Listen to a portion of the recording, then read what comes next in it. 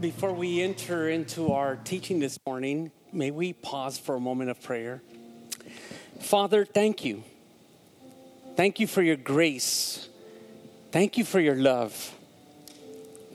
Thank you for your mercy, your faithfulness, your holiness, your righteousness, your justice. Lord, and these extend to us throughout all generations. That includes the previous generation that came and walked in this path of grace. And those of us who find ourselves traveling and journeying, and the generation that will follow, may they find also the same truth that has been handed out by all the faithful, by all those who have been redeemed and called out by you. In Christ alone is our cornerstone. And we bless you and we thank you. And we raise holy voice and holy hands to you because of the person and the work of Christ on the cross of Calvary that gave us the full confidence to approach the holiest place, that we may obtain and draw close to that throne of grace to receive mercy and love and affirmation that it is because of Christ's work, because of his shed blood, we can now stand before such a holy and perfect God. In the name of the Father, the Son, and the Holy Spirit, now open up our minds to listen to your word. Give us ears to hear and hearts willing to apply your truth. In your blessed name we pray. Amen. Well, dear friends, I know that some of you, through my conversations, this is how I know. Nobody gossiped to me or told me. But I have discovered that some of you are sports fanatics. And so, I have to write and have to pick a jab at some of that. And I know that we're in the playoffs right now. And so many of you sympathizers have had already expressed that frigid weather that the Kansas Chiefs and the Miami Dolphins were playing at last night. And I said, thank you, Jesus, because I'm not in those frigid area of the country anymore. So with that, I have to draw our attention this morning before we dive into the theology and the biblical text here that is rich with God's truth.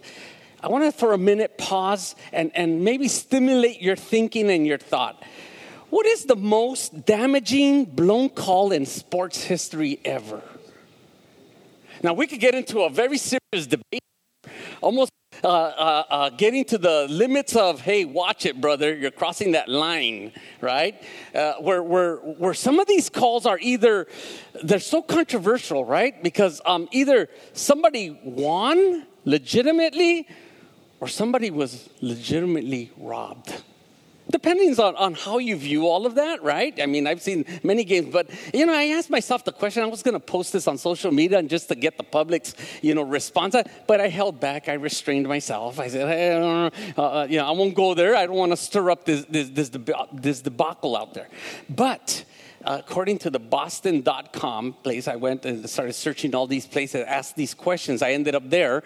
So I'm not endorsing the place, but this is where I drew the stats from. So you can verify this and see if this is true, or we might enter in some type of debacle here too. However, they claim that the most damaging blown call in sports history was probably umpire Don Deckinger's save call on Royals George or Jorge Horta at first base in Game 6 of the 1985 World Series.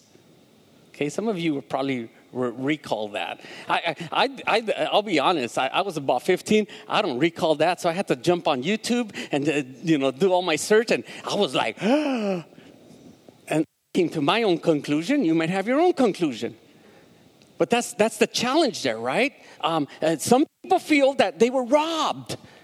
That the Cardinals were leading that game 1-0, and the series, they were also leading the series 3-2. Wow, after that blown call, thanks to the umpire, right? The Royals rallied and they clobbered the Cardinals in Game 7. Now, wherever you land in that conversation, that draws us and takes us to our biblical narrative today. You're probably going to wonder, Pastor, what does baseball have to do with Bible? Well, God started baseball. Have you had not heard? Right? You all heard. So I'm speaking to the choir here, right? God was into baseball, right? So, and Paul, he always talks about, metaphors of running the race and sports and athletic, So again, if you want to blame somebody, blame God. But last week we considered false teachers.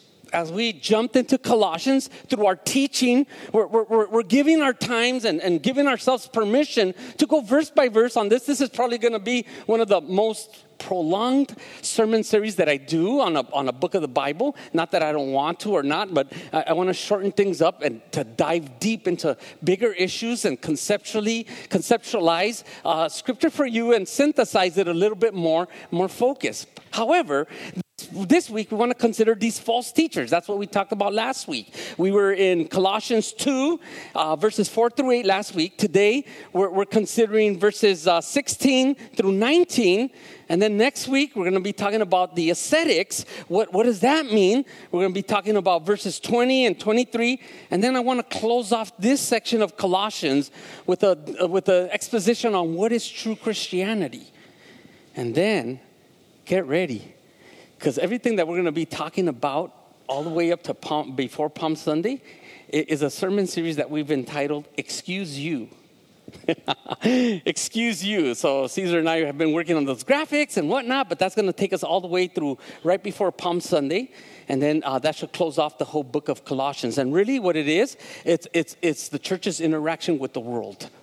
And things that we need to address as believers, even amongst interpersonal relationships, amongst ourselves. And how do we deal with that? The biggest challenge in the world, I believe, in my opinion, this is my opinion, no scholar, no nothing, is really about interpersonal relationships. And they're tense. Relationships between leaders, between congregants or members or followers, if you want to use that type of language. But it's very important for us to dig and process and let the Word of God speak to our lives. So, since last week we talked about these false teachers, just let me run through it very quickly. I want to remind you of verse 4, right? Don't be deluded by these plausible arguments. I suggested to you last week, these are smooth talkers. Right? I think we've all seen and come across a smooth talker. But they use deception with polished conversation to deceive even those, if you can imagine, even those who have been and sustained to solid, sound and healthy doctrine, right? Why would falsehood try to just deceive those who are already deceived? They're coming after those who hold and sustain to the truth. They want to deceive, right? And so we found out last week, according to verse 8 of the same chapter, we see to it that no one takes you captive, right? Don't be kidnapped. Don't be carried away by these false teachings. And then we also discovered that these are according to human tradition, according to the elemental spirits of the world. Now, there's the big controversy, even within Christianity. Is this talking about demons? Is it talking about human philosophies? I think it's either both. Why? Because, again, I cited from the book of John, right? When Jesus was talking to the Pharisees, and he says, you guys don't believe me because you can't handle the truth. Citing from Tom Cruise's and, a few good men, right? And Jack Nicklaus responded, you can't handle the truth, right? And they couldn't handle the truth, these religious Jews. And Jesus says, you know why you can't handle the truth? Because you're from your father. And he nailed it there in John 8:44, right? He just nailed it. He says, your father is a devil. And he was a liar since the beginning. In fact, his nature is to lie. In fact, everything that comes out of him is a lie.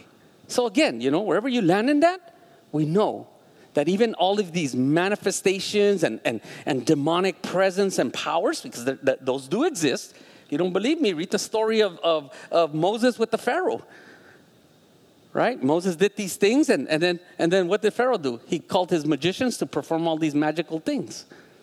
right? So we do know there's counterfeit manifestations of sorts. But where do all these come from? Where do they manifest themselves? So again, we consider this. But I think the key to all of this, and this bridges and brings us back to this week's text, was at the end of chapter 2, verse 8. Not according to Christ. And that's very key for us in our understanding of false teachings, in our understanding of rituals and mystics, and our comprehension about what ascetics are or asceticism becomes, because that's still present in the 21st century church. There is still this desire for the church to become mixed and it's kind of like this tossed salad and ideas that swirl outside in the world, philosophies that try to penetrate into the body of Christ. And what Paul is basically saying here, be careful of these things that are not according to Christ. Now, this morning, we're going to, I wrestled because, in my PowerPoints, I wanted to use the word cultic worship, and I didn't know how you might all respond to it. Like, what's Pastor Pablo talking about here? But so I wanted to kind of play with that word and define it, unpack it a little bit. So when we think about cultic, right, you're thinking about, this hidden, mysterious, occultic thing. No, that's not what it's talking about. Cultic is more ritualistic, a formal way of doing liturgy and performing festivities and approaching religion altogether. So that's, when it includes the sacrifice of animals and the spilling of blood, that's cultic. So it involves all of that. Feasts, celebrations, liturgies, and that was Jewish tradition, right? Just study the Jewish religion, right? You study that. They had their altars and they would bring their sacrifice and they had their priests and everything, the Levites, and they had all these formalities and liturgies. So that's what I mean by cultic worship. In fact, one author suggested that, Israel would be nothing without the cult. Worship, sacrifice, ritual was a very important part of the Jewish religion. And in fact, again, the whole Old Testament. You don't believe me? Read all the way from the book of Exodus, and then you start getting a whole lot of formality to the religion. So that's what I mean by cult, right? It's this worship, sacrifice, and ritual. However, and again, you see this during the times of Jesus. There was a lot of temple cult. Was the central place in Jerusalem, right? They celebrated festivities. They observed these calendar days. Okay, liturgies and such. Even the book of Psalms. The book of Psalms is included and is also highlights a lot of this liturgy, this congregational worship. Okay, a lot of the Psalms were actually recited, right, out loud during formal ceremonies. Okay, if you never heard that, well, that's part of the whole background of the Jewish traditions. However, this week's sermon really just focuses on something a bit concerning for us. Yes, and I hope it's eye-opening to us. I hope it's eye-opening. I hope it stimulates our mind to really ask questions about this. So this week's, we're going to observe how disqualification, right? There's a form of disqualification that Paul's going to allude to here that I hope it's not like that umpire. I mean, you really watch that 1985 things. I mean, I watched the video again and again and again, and I sided with the side that said he was disqualified. He was out. But they gave him the safe call. And so let's read so you could see it on yourself, okay? By yourself here. So Colossians chapter 2, verses 16 through 19 starts this way. Therefore, right? Therefore, we know it's just a buzzword to say everything that came before. Therefore, he starts, let no one pass judgment. This is hard word. This is straightforward word. Let no one pass judgment on you in questions of food and drink, or with regard to a festival or a new moon, and get a load of this, or a Sabbath. That's hardcore stuff there, friends. And then look what verse 17 says. These are a shadow of the things to come, but no substance. But the substance belongs to Christ. That's a very important phrase there. But the substance belongs to Christ. I would suggest that you would underline that, because that's a key to understanding this whole complexity, even when the scriptures are hard, right? But the substance belongs to Christ. Verse 18, here you go again. Let no one disqualify you. Let no one disqualify you, insisting on asceticism and worship of angels, going on in detail about visions, puffed up without reason by the sensuous mind, and not holding fast to the head. Once again, he's reiterating here, even though he's not using the word Christ, he's saying not holding fast. Notice the proximity to holding fast to the head. From whom the whole body, nourished and knit together through its joints and ligaments, grows with the growth that is from God. What grows the church? What grows the body? Not the pastor, not the strategies, not the outreaches, not even the money. Though you are very generous, thank you. But none of that grows the church. Not even the fancy, sorry Caesar, no offense. Not even with the lights and all of the fancy things that we can decorate the worship and create a worship. None of that grows the church. Might draw a crowd. The question is, does it grow a church?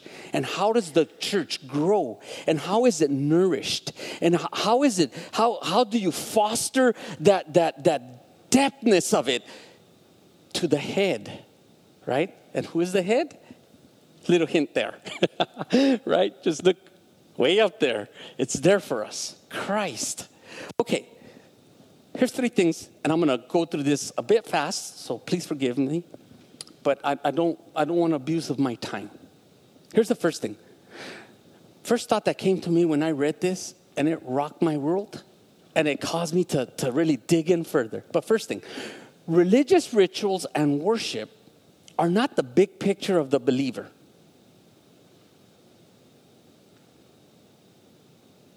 I'm going to say that again. Religious rituals and worship are not the big picture for or of the believer. Christ is the substance of our faith. This is very important here. Again, let's slow the lens down here. Let's walk through this verse together. Starting in verse 16. Therefore, we know that means everything that was said before. What was said before? Well, that includes the Christological hymn. Go back to chapter 1, verses 15 through 20. And what did we read there? Well, 2 things. Christ is supreme. He's preeminent over the created order, governments, powers, and authorities. Over the whole created order, visible and invisible, Christ is preeminent. He is supreme. But he's also supreme over the work of regeneration or reconciliation. So he is supreme, so that in everything, Christ is supreme. Okay, so this is very important. So if Christ is supreme in all of these things, he also is supreme over our religious traditions, over our worship, over our convictions, over our conversations, over our relationships, so that when we encounter difficult subjects and situations, Christ must be preeminent.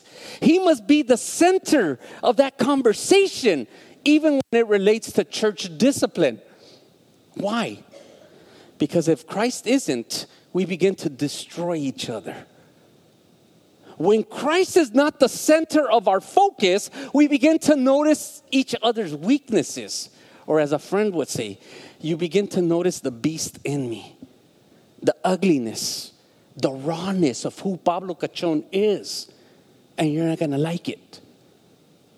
This is why Christ must be preeminent in all of our relationships. They're grounded and founded on Jesus Christ's love.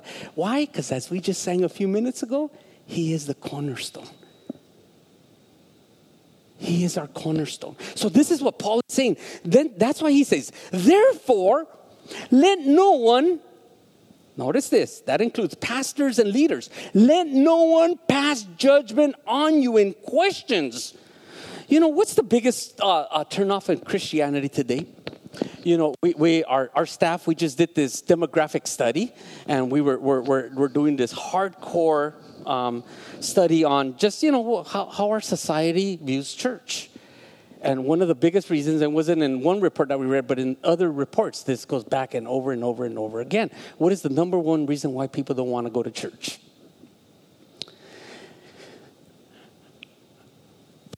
Number one reason, they distrust the church. Why? Because when people come to church, what do they ask? I don't like going to church because all they do is ask for your money. That's why I say we don't even tell you when, you know, we're going to do the offering and things. In fact, some people don't even know when we do offering here. It's like next thing you know, you're singing a song and then the offering bag passes by, and you're like, oh. But that's the number one reason why the community has this guard up with the church, because all they want is your money. But notice what Paul is saying here. So he says, therefore, let no one pass judgment. That judgment, this isn't like the same word that we're going to read later on. But this form of judgment is just really, don't let no one be critical on you. Okay, and notice why at the start of this, he says, let no one be critical towards you in the questions of these, of religiousness, of food, drink, or with regards to festival, new moons, or a Sabbath. Now, I asked the question here. I said, what is Paul? And all of the scholars, they're all divided on these. Some people say they're not talking about Judaism, because this goes back to the heresy that we're not told about in this church in Colossae. There's maybe some things that we can say, oh, look, it's alluding to this, but I can't stand here and tell you, yes, it was Judaism, because look, he uses the word Sabbath. That would be twisting the word of God here. Whatever he's including in here, he's talking about either pagan or Jewish or because the pagans were also very liturgical in their worship to deities. Look at that. Just study the religion of Artemis in Ephesus, right? Ephesus and you had Colossae and then Laodicea further out. So Colossae was between Ephesus and Laodicea. And what was the influence of worship in the pagan day? Well, yeah, it was Artemis, the goddess of love. No, not the goddess of love, but the goddess of sensuality.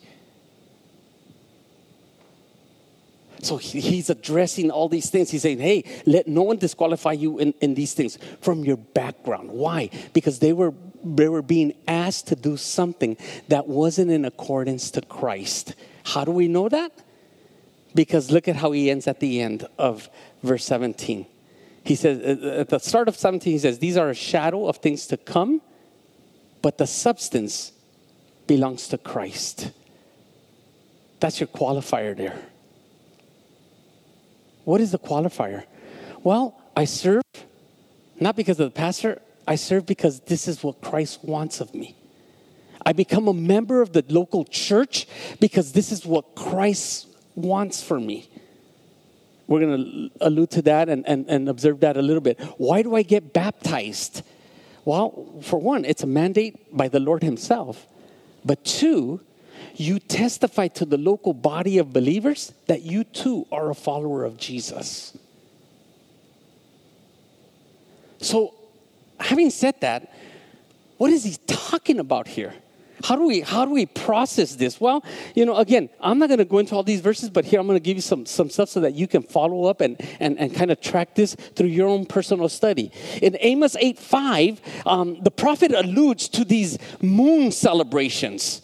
So this was part of the Israelites and the Hebrew people. These were customs that they adapted. I asked myself a question. How many laws were there when Jesus came to the world? Right? There was somewhere around 611 laws. Who came up with all those regulations? I mean, you go back to the book of Exodus, there was 10 commandments given. And then they ended up with 611. Well, if you study for example, some of the writings of the rabbis, then you begin to see how all of this unfolded.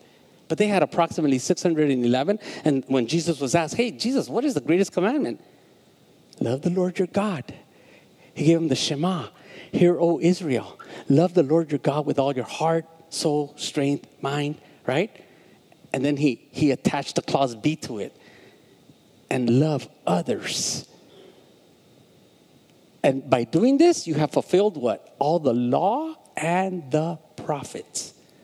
So, we see that in Amos 8:5. There's an allusion there to the new moon. All of these is just a code name for saying the celebrations, because these were the culture there were farmers and growers and that type of agricultural type of setting. So they celebrated with harvests.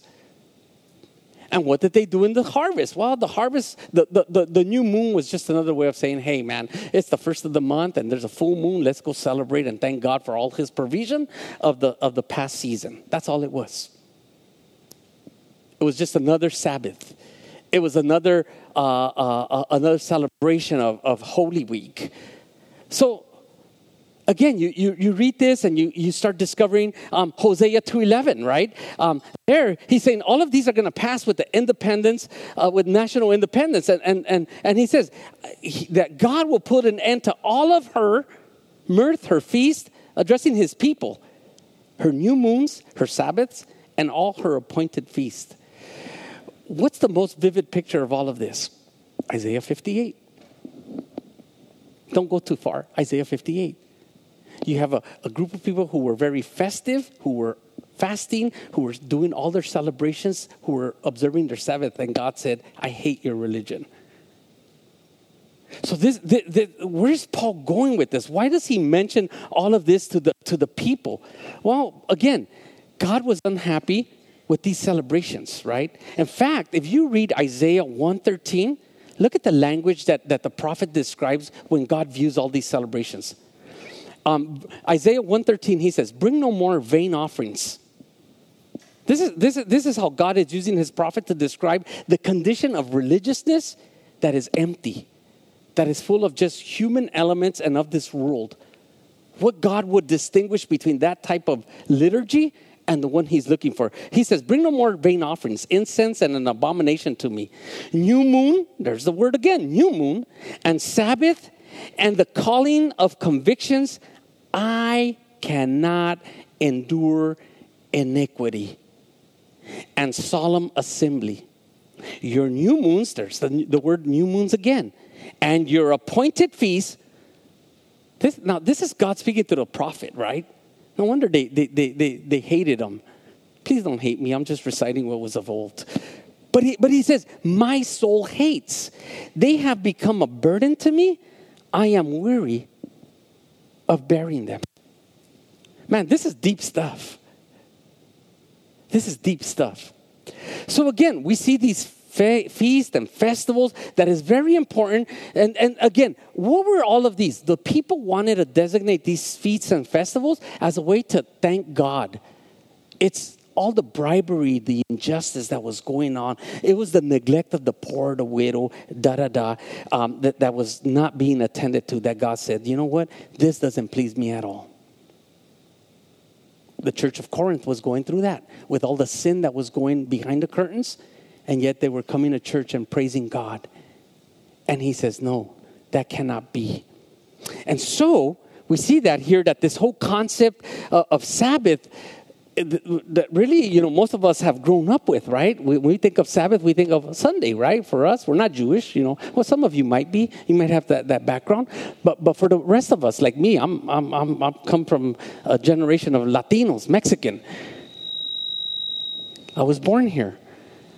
Sabbath for me was Sunday. Okay, Sunday we go to church. I don't want to go to church. We got to go to church. I don't want to go to church. We are going to go to church. That's what my parents raised me. We are going to church. And if not, Mama brought out the holy chancla. Going to church. Okay.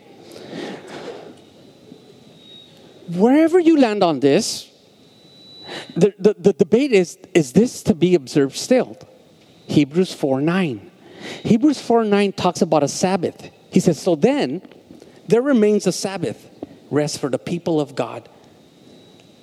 But notice this Sabbath rest takes and draws from that Jewish Sabbath, but it's talking about an eschatological Sabbath.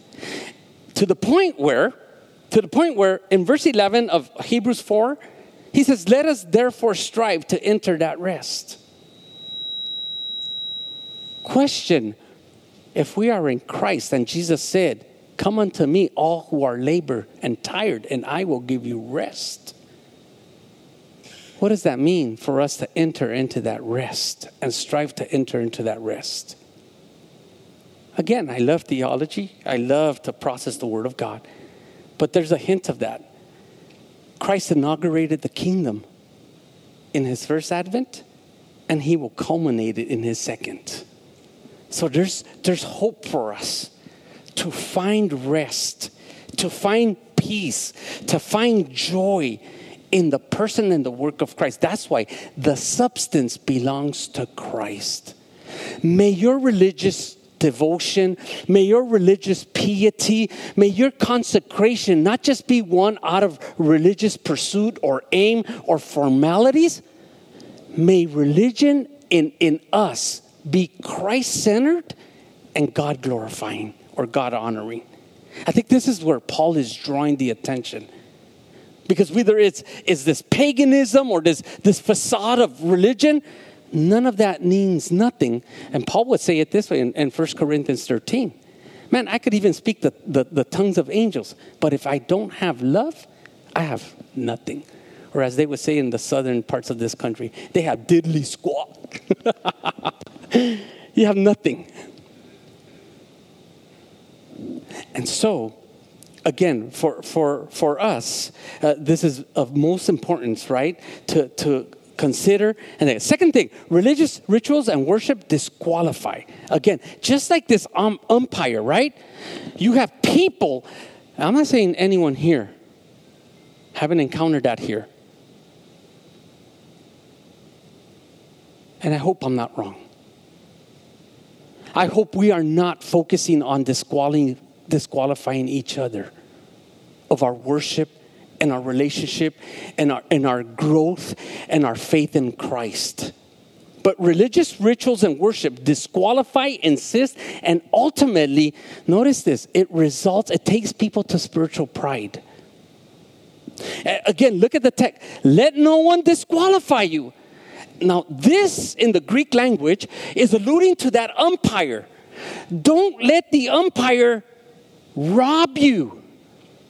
Don't let the umpire call you out for something that is true. Don't be disqualified. Now, that can happen in many ways. But let no one disqualify you, insisting, here's where it gets interesting, right? And we're going to go into this next week. Insisting on asceticism and worship of angels. Now, this is where it alludes to pagan worship, syncretism. Okay, all these secretive movements that happen. It's kind of like those people that says, "Hey, let's gather at my house, but don't tell the pastor or the elders. We're gonna We're gonna be meeting." Be careful with that. Be careful with that. So, and then he goes on, going on in detail about visions. But here is the ultimate thing where you can tell where a person's character and where their intents are coming from. They're puffed up without reason and by his sensuous mind. That right there, in the original language, is just basically talking about conceited people. That's what it's talking about. People who are so full of and puffed up and conceited and prideful with their spiritual insight and discernment. They say, oh, no, don't listen to that. You listen to me. And you got to watch it for that. Again, he goes into this. He's talking about this disqualification. You have an example of this umpire disqualifying, making a very controversial call. But that's exactly what these false teachers were doing. They were adding. So to summarize this point, you would have to understand it this way.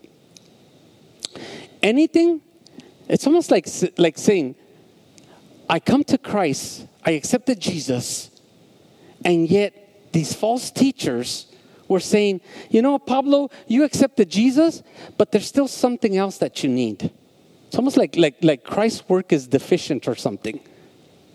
It's almost like saying Christ's work is not sufficient. It's not powerful enough to redeem me, restore me, to regenerate me, to justify me, to sanctify me from all my wrongdoing. And that's what they were saying. This is what was going on under the currents there in Colossae. They were telling these people, how do we know that? Look at the choice of words that Paul described in here, right? He talks about asceticism, which is a form of hurting, severely being harsh to your body. The worship, he uses cultic language to worship angels and beings and spirits. But go on about describing visions.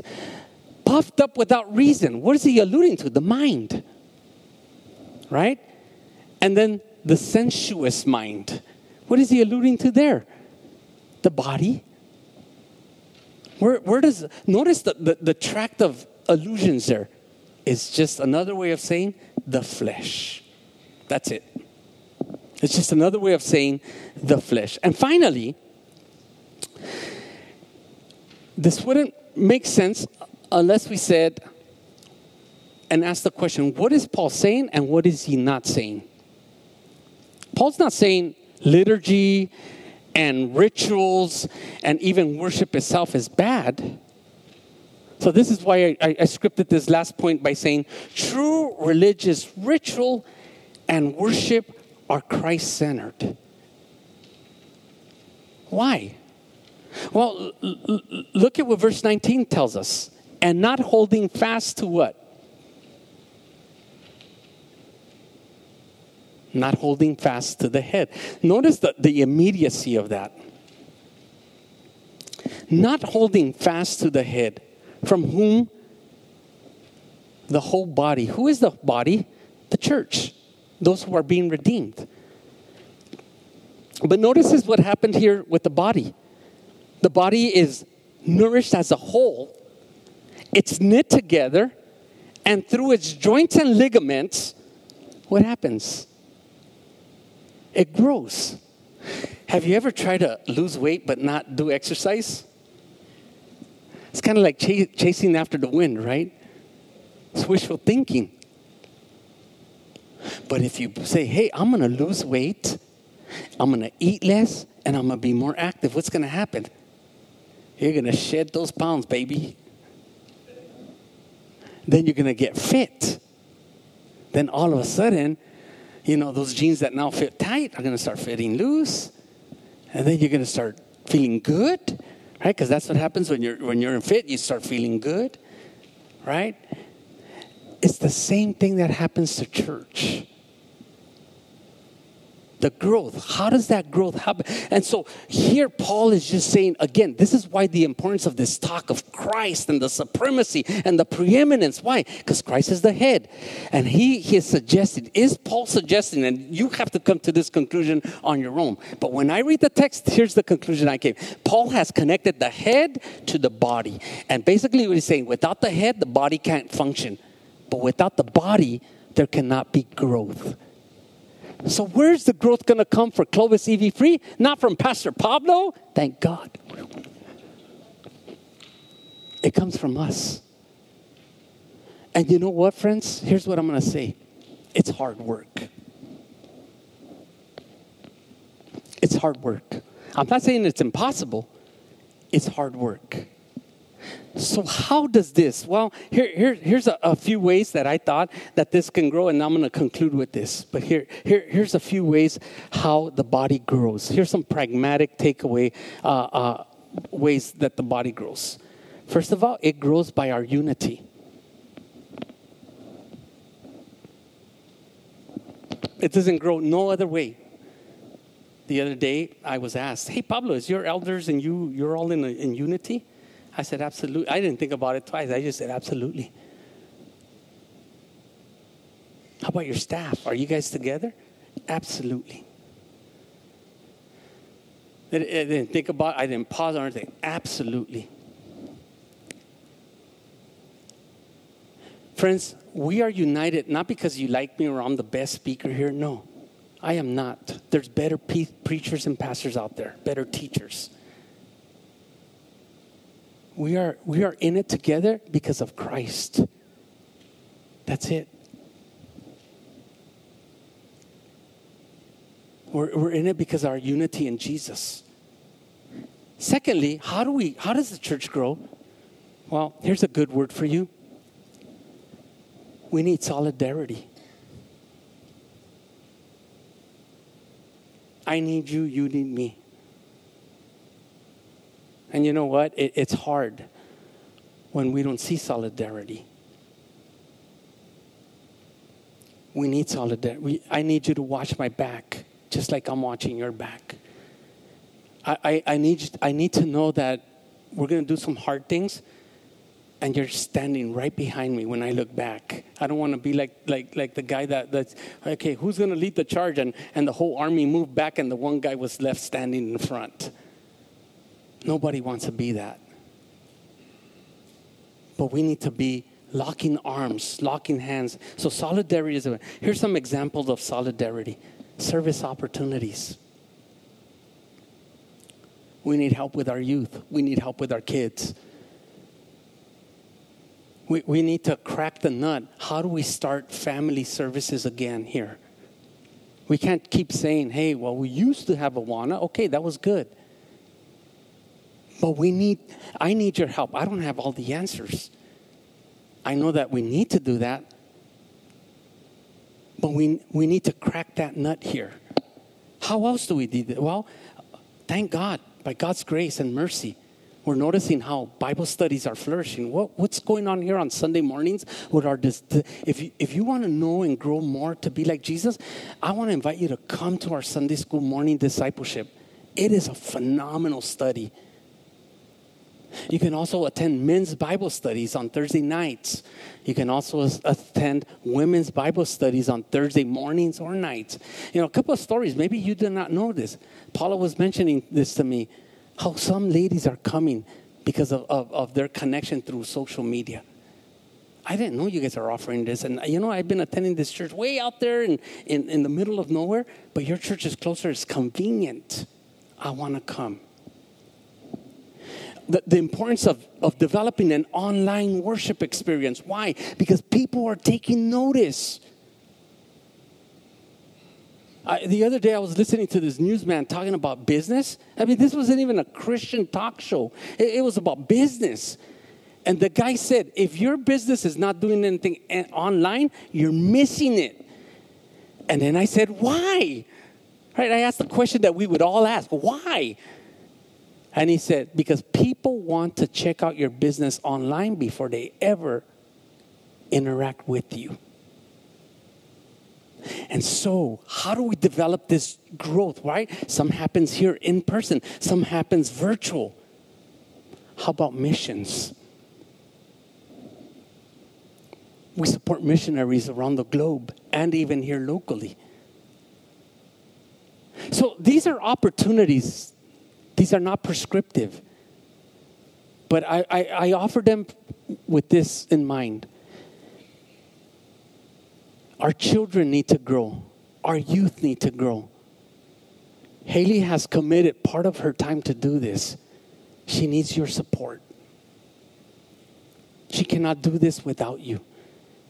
To the young person, would you consider joining our student ministries? To the parent, would you consider bringing your child to student ministries? The last thing we want to do is see our sister get discouraged and leave. I don't want that. I don't want that. I think God called Haley here for this time to lead the charge. And I want to express my solidarity to her as a pastor, as your pastor, and say, hey, sister, we want to support you, and we want to affirm you, and we want to back you up. So the growth isn't just mine. It's also for my children. It's also for the other generation that's growing. And I think this is what Paul was alluding. How do we do religious piety that is genuine By committing to the head, being united to the body, and you know what? Here's my favorite part. By stretching those muscles. Imagine going to the gym and you have to pick up that weight. Number one, I don't like waking up at 4 o'clock in the morning to go to the gym. I don't. I'd rather go walking in the afternoon. I enjoy that more. But you know what? Even walking in the afternoon, like there's a good football game. I'm all like, I don't want to go walking. And then I remind myself, go walking. If you ever see me walking in the streets, you're going to know that I'm having a rough day. Because I'll be walking like this, like. But I'm walking. Friends, we need to work and it's going to hurt us. The importance to that is Christ. I want to thank you guys from the bottom of my heart. You know, I haven't taken this opportunity. So you could come up. I mean, we don't have it all together here. And the other day, my family was asking me, hey, how's it going at church? And I'm all like, dude, it's going well. Well, it's going well, but yeah, it's scary. And they're all like, well, why? What's more scary? Well, you hear all the news that people are leaving California and people are just exiting and whatnot. Are people leaving your church? No, they're not leaving. They're actually, it's actually growing. And what are you doing? What's being so? I ain't doing nothing. It's just like I'm teaching and I'm loving people and I'm getting to know. But what's going on? What big thing? What attraction? I hope your attraction and your reason for being committed and exercising solidarity here is not to Pastor Pablo, even though I'm a cool guy and people like, forget that. I hope your reason for coming here is Christ. And when you and I have a chance to sit down, and you know what? Over the next few months, I know I'm driving I'm asking a pre-apologetic thing to my wife because I know that. But my goal is to meet with as many of you as possible. Would you consider carving out some time, even here at the office or something? I want to get to know you. But you know what? Christ wants to get to know you even more. He's not through with us, folks. He's just starting. And better days ahead. Why? Because this is his church and he's the head. We are the body. And you know what? I hurt when you hurt. Some of you I can't even lift. But you know what? I can lift you up in prayers. Father, this morning, once again, I don't even know if I stayed true to this sermon as I wrote it, but I know your spirit has something to do with that. And you speak to us in those areas that we need. So, Father, right now, I would pray that if anyone is here, both in person or online, that you would transcend time and space, that you would speak to our hearts, that you would change our mind, that if we need areas of growth, Lord, that you would grow us in those areas.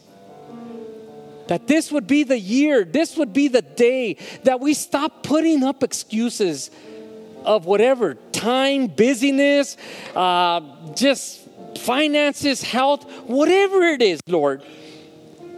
That we would heed your call because you're the head, because we are part of this body. And the body needs us. The arm is hurting.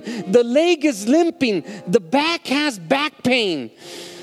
Lord, would you help us become more like Jesus? That we don't rely on our strength. That we would rely on the power of your Holy Spirit, the third person of the Blessed Trinity. Father, if anyone here or anyone online would say, I need a relationship with Jesus, would you just confess Jesus as your Lord and Savior and believe in your heart that God raised him from the dead on the third day, and the Holy Scriptures declare that you shall be saved. Call unto the name of the Lord for salvation today. And Father, if we've been sitting, struggling, would you move us? Would you give us the strength to stand and the boldness to go and do? And what are we to do? Disciples of Jesus, to lead people to the head, which is Christ.